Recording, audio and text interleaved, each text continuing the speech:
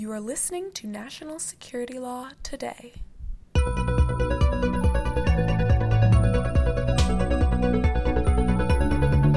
This is National Security Law Today, the podcast of the American Bar Association Standing Committee on Law and National Security. I'm Nicole, a member of the committee staff. And I'm Elisa. And I'm Andrew Breen, the Chief Executive Officer of CipherLock Corporation, to help co-host today as well. Andrew is also a former member of the advisory committee and the longtime editor of the Intelligence Community Law Sourcebook, which you can find on shopaba.com. But we are here today to talk with Glenn Gerstell, the General Counsel of the National Security Agency.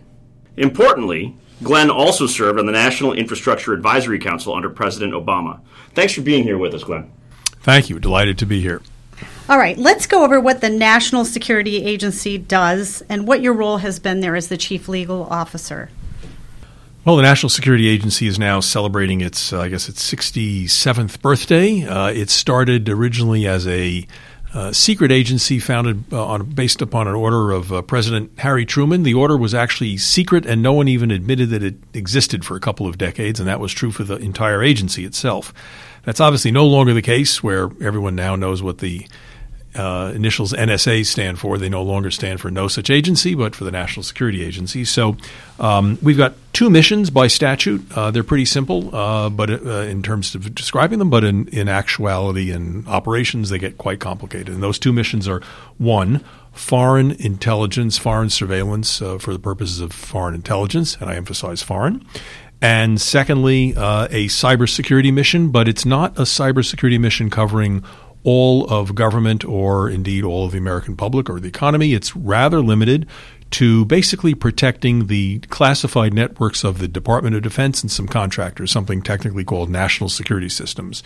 And those two missions work together. They feed each other and support each other. The foreign intelligence helps us understand some of the adversaries in the cyberspace, and our knowledge in cyberspace helps us penetrate foreign adversary networks.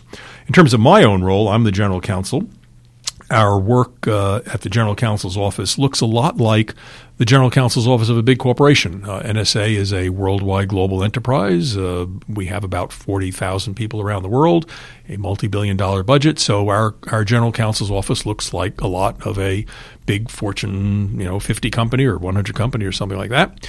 And except we obviously have a special area which focuses on intelligence law and a deep focus on cybersecurity. But in other respects, it looks like a corporate law office with litigation department and an administrative law department, et cetera. Errant employees occasionally? Hopefully not. Yes, hopefully. All right, back in September of 2019, you wrote an opinion piece for the New York Times, and it was incredibly eloquently worded.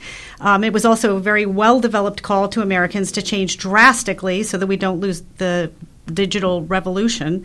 And your piece was, interestingly, in this time, completely devoid of name-calling, blame-ascribing, or any of those sort of ugly things.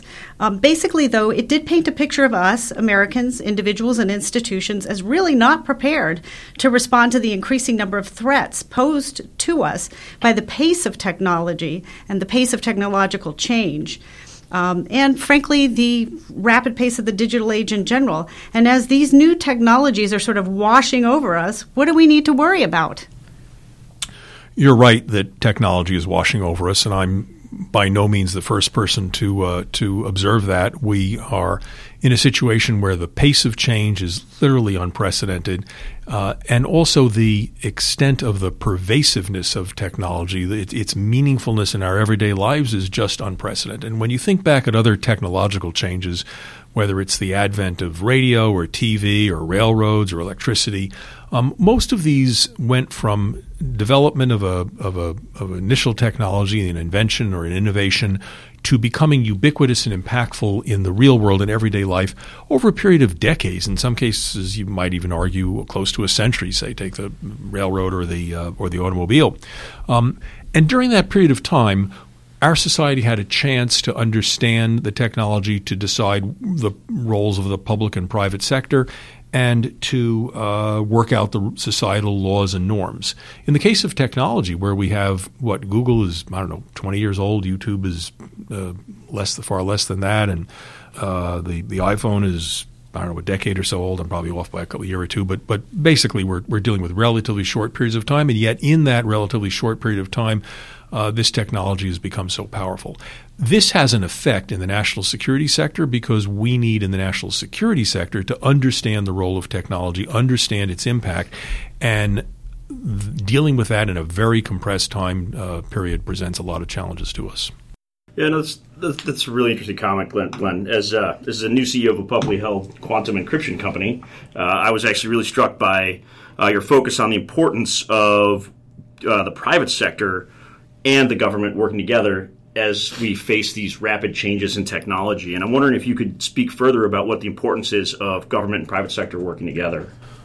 Sure. To me, one of the most fascinating aspects of the digital revolution as it relates to the national security sector is how it's going to have an inevitable and really profound effect on altering the balance between the private and public sector. We could spend a lot of time talking about it, but let me just summarize it very quickly, which is to say it used to be clear that it was government that had the ability to project national power. It was government or state-sponsored enterprises that created weapons of war and were able to project national power. Now we have private sector entities who, because of technology, are able to develop technologies that could cause just as much harm as weapons. And it used to be that it was government that was clearly responsible for defending against foreign threats. And now, again, we have a situation where the private sector, at least in the cyber area to take one, is in some level responsible for defending against not only domestic but foreign threats. So a foreign nation state attacks a private corporation here. We're not necessarily sending a B-52 against that country, even if we could figure out who did it. It largely remains the province of the private sector victim to deal with it. Maybe that's not optimal, and maybe that should change, and we could talk about that. But suffice it to say that on a whole range of areas, technology is shifting the balance purely from away from the federal government as a responsibility to national security, partly to the private sector. That's a shared responsibility. It's a complex, complicated area and is going to lead to lots of new changes. Yeah, no, and lots of opportunities for collaboration. I was just in San Diego at InfraGard's, the FBI InfraGard cybersecurity symposium, and there was a lot of conversation there about how foreign intelligence agencies are actually attacking the U.S. private sector to include law firms and financial services companies, and how, as Americans, to defend those borders, we have to work in non-traditional alliances. So that's great. The other question that has come up a lot when we talk about these advancing technologies that I think a lot of people don't necessarily understand are 5G, right? There's been a lot of conversation. Lawyers have been paying attention to things that were happening in Europe and Britain and Australia related to 5G and restrictions. And I don't know if you could speak briefly about what the national security concern is to Americans when we talk about 5G. So 5G, as I'm sure most of your listeners know, represents the next generation of wireless telephony. And it's not simply an extension of our 4G cellular network. It's a really completely different type of architecture, which involves basically moving away from a lot of hardware and more into software. So switches, instead of being a big black box, are now going to be electronic. And much of the control that used to be possible in telephone networks with a central switching station is now sort of dispersed out to individual entities, individual endpoints and user points. The significance of that is this is going to permit a lot more benefits, but also unbelievable speed. So you'll be able to download an entire Netflix movie in just a second or two, compared to a few minutes now on your cell phone or iPad or whatever. So there's going to be lots of benefits from 5G, but also it opens up a lot of vulnerabilities. And the United States government in particular and its allies are very concerned about equipment manufactured by some of the Chinese manufacturers such as Huawei. There's been some legislation on this. Huawei is a very aggressive Chinese manufacturer that has had a significant success in penetrating not only the third world but the second world with sales of their 5G telephone equipment. Which is cheaper, let's add. Which is number one, is significantly cheaper. Number two, is often backed up by loans, interest-free or long-term loans from the China Development Bank, because China is approaching this as a whole-of-nation approach to make sure they get their 5G equipment located around the world. There are U.S. Domestic customers that are interested in buying less expensive equipment that seems to work well. But there's a big issue, and that issue is there's a law in China that says all Chinese companies have to, I'm going to summarize it greatly, have to in essence hand over data and information as requested by the Chinese government. You're talking about the China cybersecurity law and regulation. Yes, exactly. And that's a key distinction for the listener to know. Here in the United States, there are constitutional barriers and legal barriers that, for instance, you and I can't collaborate on sharing information to benefit U.S. economics, but that's not the case with China and many of our adversaries. Right. We could not have a more different scheme than the one between the United States and China, which is China's an authoritarian regime without anything even approaching our First Amendment or Fourth Amendment. And basically, if Huawei was required to hand over information about its customers, who could be American or British or Australian or whatever, it's going to be obligated to do so. The nature of 5G equipment is that there's really no way of knowing for sure that it's perfectly safe and secure, because even if you got a copy of the source code, you can't really see all the details in it. The nature of the hardware is such that there could be an ability on the part of Huawei to capture data and surreptitiously send it back to China if that was the goal. We don't know that's the goal, but that's a vulnerability. And it's almost impossible to completely mitigate against it. There are some ways, some steps you can, but the only real way to completely mitigate it is to not have Huawei equipment in the first place. And that has been the goal of the United States, because it doesn't think as a national security matter that it's appropriate for American businesses and our defense contractors to be exposed to that kind of vulnerability. And we've made an effort to talk to our allies about that. But, economics is important, trading partners are important, and not all the allies are seeing eye to eye with us on this topic, which illustrates another complexity about the digital revolution, which is that it creates lots of complex relationships because it breaks down borders, and it creates a lot of dependencies that are really need to be taken into account in the national security context. Sure. So it sounds like 5G, the Huawei issue is that it may be coming at a cheaper economic price today for the purchasers, but it might be coming with strings in terms of future hidden strings. Right? Hidden strings through that public-private sector connection on the Chinese side. That's exactly right. And there's a cultural dichotomy here. As a practical matter, we're pretty short-term thinkers, and the Chinese don't think that way. They think very long term. But so we've talked about 5G and what the implications are. The China cybersecurity law, all of these things are implicated. But in addition, we have something known as the cloud right now, and cloud storage often involves multiple data centers across the globe. So one of the questions that I have is we have a Fourth Amendment here, which says that kind of no more and no less than this: the right of the people to be secure in their persons, houses, papers, which I presume meant literally paper at the time, but not sort of the digital disassembly and reassembly of thoughts and ideas, but also to be secure in their effects, which was not in any place defined, against unreasonable searches and seizures under the Fourth Amendment. But I'm not sure how that really applies in the digital world, though we seem to just sort of look the other way and apply it nevertheless. But how does the Fourth Amendment, as constructed, really apply to any of these situations that we're facing where the data's everywhere? It's not really yours. You can't really function without a smartphone and all of its functionalities or do business in any meaningful sense, and yet your data is really everywhere.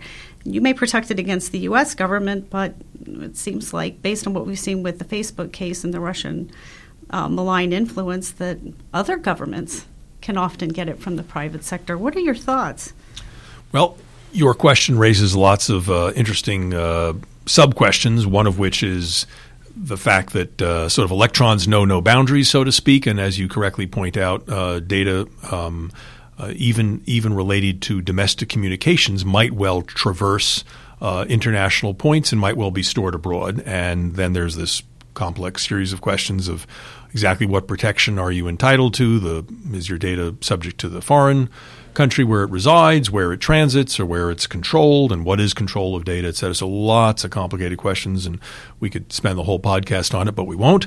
But you also touch upon a really fundamental issue, which I would like to spend a minute on, which is sort of the role of the Fourth Amendment in the digital revolution. And if we can just spend a second on it, it's pretty fascinating to go back and think about the history of this, which is the Fourth Amendment grew out of the British colonists' concerns over the Crown's troops coming in and blasting a blasting down their door looking for basically items to be taxed, and whether there was some contraband that hadn't been subject to tax. And that was the fun. And the colonists were incensed about it. It led to a series of provisions in some of the early colonial laws and some of the constitutions, such as the Massachusetts Constitution before the formation of the United States, that contained a prohibition against essentially government forcibly coming into your home and looking for things. And so the significance of that is that if you look at the jurisprudence of the Fourth Amendment for the first, 150 years after it was adopted in 1792, and you recall it was not part of the original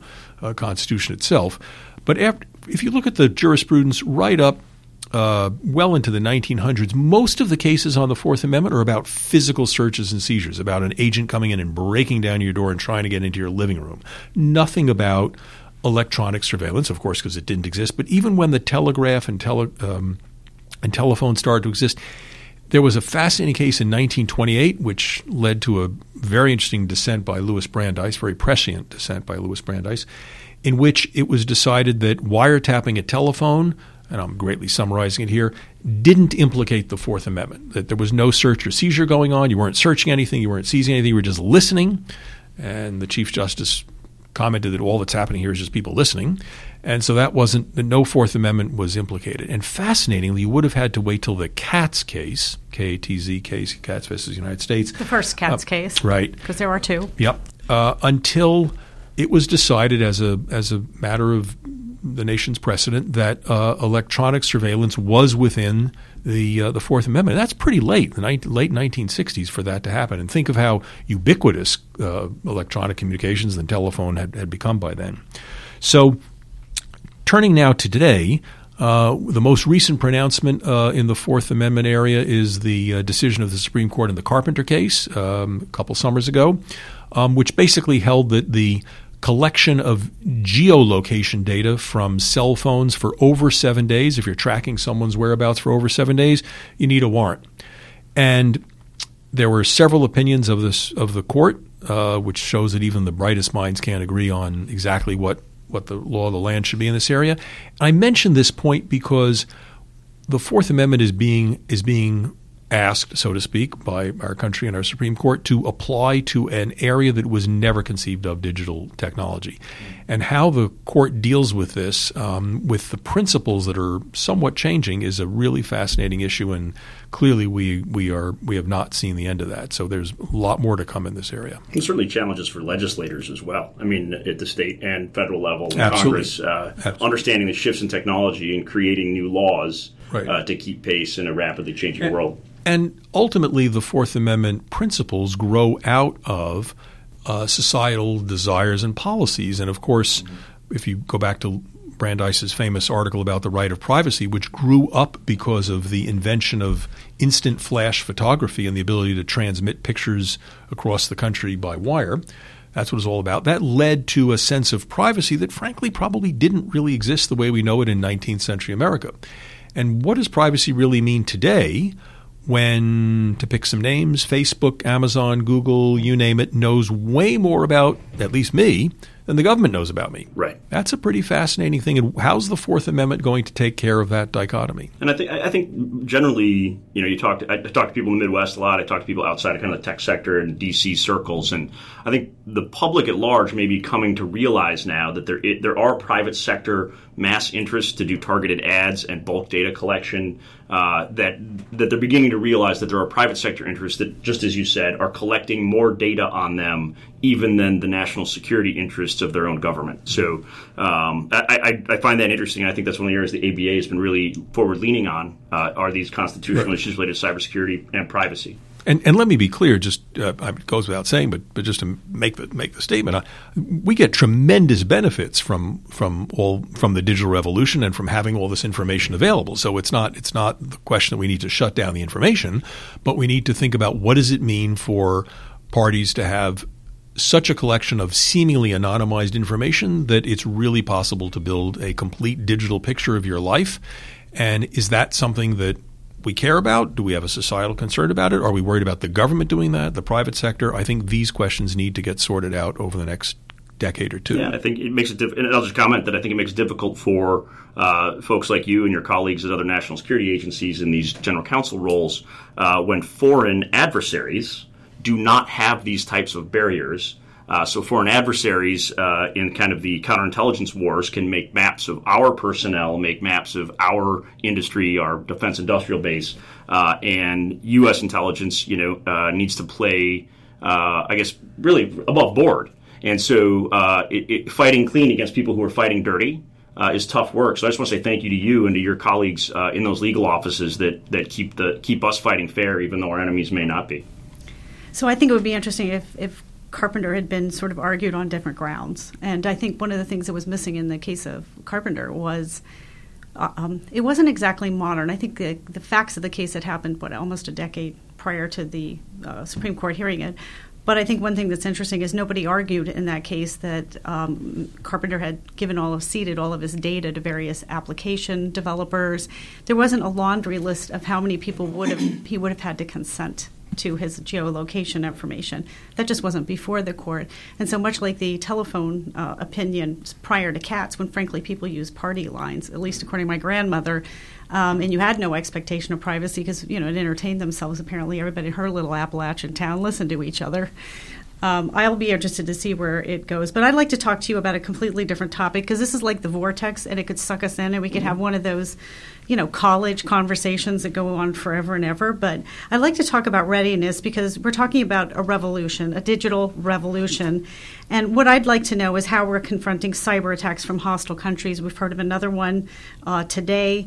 And I'd just like to know from a national security perspective, and I'm sure our listeners would like to know, what exactly are we doing, and is it enough?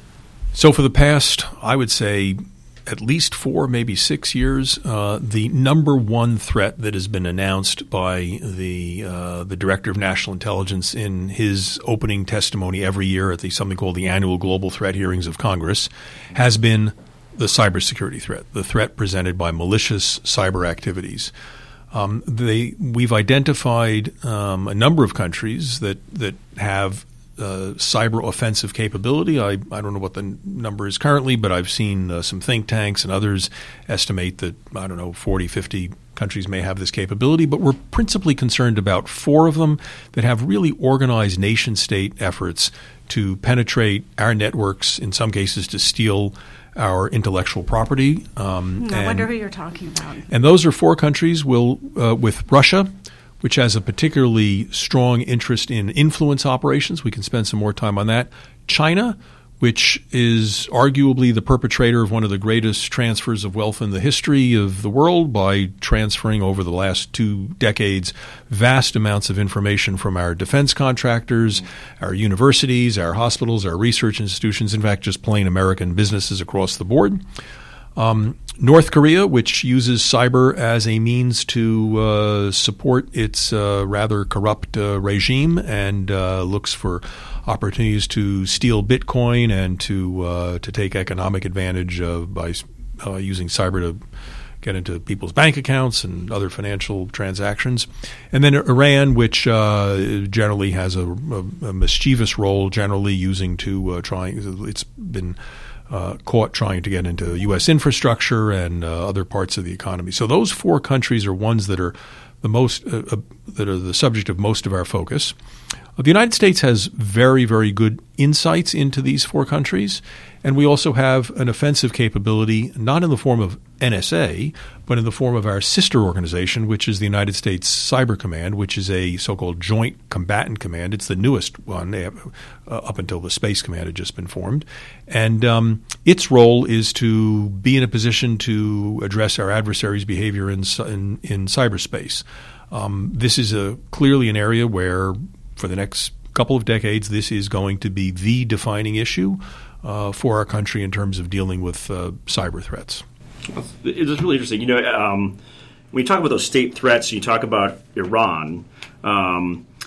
Just last week, the Department of Homeland Security's Critical Infrastructure Security Agency released an alert titled Potential for Iranian Cyber Response to U.S. Military Strike in Baghdad, which highlights a number of increased threats. And then there's been some press activity by Chris Krebs, the director of that agency, and also William Evanina, who's the director of the National Counterintelligence and Security Center. We might think about putting in our footnotes to the podcast that Iranian alert, and maybe also another thing is the National Counterintelligence Security Center released some private sector advisories and best practices just in last week, perhaps coincidentally, but certainly to those four actors that you just named. But I think one of the interesting things about the Iranian threat that Chris Krebs mentioned, he said that the private sector needs to start getting ready that it's possible the next breach could be their last, by which he suggested that the Iranian regime, its intelligence agencies, proxy actors, sympathizers, or even outsourced contractors could begin attacking U.S. critical infrastructure in ways that would be destructive, not only in terms of data theft. So I'm wondering, given your really deep background in critical infrastructure security policy, in addition to kind of the advent of CISA and its evolution at the Department of Homeland Security, are there other things that could be done nationally to better protect our critical infrastructure, which is in large part owned by the private sector and operated by the private sector? You've hit upon a very significant potential vulnerability for the United States, which is that we have, unlike other countries where there's state-owned enterprises and government-owned infrastructure, in the United States, most of our critical infrastructure is owned and operated by the private sector. That provides a richness of diversity and innovation and all sorts of economic and efficiency benefits in terms of efficiency, but it also creates a large, shall we say, attack surface, so to speak, for someone who would do cyber mischief. I would say that we've made a lot of progress in the nation over the last several years in terms of making sure our defenses across the board in most sectors of the critical infrastructure. And by that, we're talking about everything from air transportation, ports, water, the electric grids, the banking system, et cetera. And there, I think, under PPD 28, Presidential Policy Directive 28, there's some, I probably lost track of 16 particular sectors, and they are assigned to various federal departments. So, for example, the Department of Defense, which I'm part of, is responsible for protecting the defense industrial base as part of its critical infrastructure. So most of these sectors have been pretty good. I would say that my impressionistic sense, just not a legal sense, but my impressionistic sense is that organizations such as the banking and financial sector and the energy and electric grid are very far advanced in terms of their sophistication. Other sectors may not be at that. They, for various reasons, they're more dispersed, less cohesive, so on and so forth. So I think we've made great progress in making sure that our defenses are in pretty good shape. More work needs to be done to make them more resilient. I don't think we're going to be able to purely defend our way out of this. It's the old hockey goal example, which is you only need one goal to get in. And so it's going to be very difficult to prevent that one goal from getting in. But if you're really resilient, you'll be able to recover from this. So this is a big focus for NSA, working hand in hand with the Department of Homeland Security and the Federal Bureau of Investigation to make sure that the private sector is as well positioned as it can be in this area. So broadly speaking, what are the solutions to this threat from the increasingly rapid technological development that we've been discussing? I don't think there's any one. I'd like to say, it would be nice, I'd like to say that, yes, we found the silver bullet, we found the magic drug, we found whatever the perfect cure is, but that's not the case. The nature of the threat is too diverse, too ubiquitous, and as I said, there are numerous actors who are constantly, as soon as a new patch is developed, looking for the next vulnerability or the next opportunity. So I think it's a mistake to think that we're going to solve the cybersecurity problem by coming up with one solution. But we can have a multi-layered approach, which is more active defenses, people who patch their computers. Indeed, just yesterday, a big announcement was made by Microsoft about a particular vulnerability in Windows 10 operating system based on a vulnerability that NSA itself discovered and pointed out to them. So people need to patch their computers. This is true for both homes and businesses. I think we need to have some level of resilience so that if a computer is subject to a ransomware attack, there's a backup data, et cetera. People need to worry about making sure data is encrypted. So there's a whole multi-layered approach that we can take to this, and I think if we do that, we will find ourselves more immune to cyber attacks. Not 100%, but better able to weather them. Would that people would do that. I do remember the Senate report, the Senate or House, on the election system, and it was a little shocking to see how many states hadn't actually patched their systems, even when they were told, here's a particular vulnerability or a hole in that code. Well, not everybody has the most up-to-date version of the Windows or Apple software on their systems, and when you have an older system, when you have a system that's complex with different operating systems on it, it's not just a question of you push a button and roll out a patch. Sometimes they need to be examined. You need to spend money to figure out how to adapt them. So I understand why municipalities, just to pick on municipalities for a minute, aren't always necessarily in the best position because it's costly and complicated, but ultimately our society needs to get there. So as you get ready to walk out the door, because I think you are for the last time, what are your parting thoughts? And what guidance would you give to law students and young professionals who are interested in something like a legal career at NSA or somewhere else in the intelligence community? Well, I'll take the second part of that first, which is I don't know if anyone is going to be looking to me for guidance. I would say don't necessarily emulate or follow my footsteps. I spent 40 years in a private law firm, and only then was looking for some public service, and got incredibly lucky and had this fabulous opportunity to help in the help keep our nation safe at the National Security Agency. So I feel incredibly lucky that way. If I had to do it all over again, just personally, I'd probably start a little earlier in my particular career and get more involved in it. Just now that I know how fascinating and rewarding it is, and it truly is. But there's no one. The point I'd make is there's no one path. We hire at the National Security Agency folks right out of law school in our honors program. We also have folks who join us midway through their career as more experienced people. That's true also for the rest of the intelligence community. So there's no one path to follow, but I think anybody who does get involved in public service finds it, perhaps to their surprise, perhaps not, unbelievably rewarding and satisfying. So that is definitely a major factor.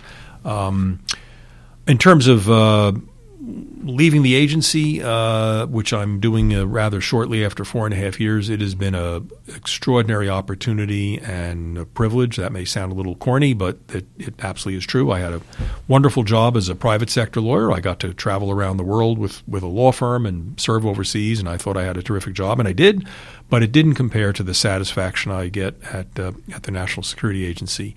I've been very struck, because I didn't have experience in the military, unfortunately, but I've been very struck at just the caliber of people who are at the National Security Agency and elsewhere in the intelligence community, the Department of Justice, Department of Defense, elsewhere.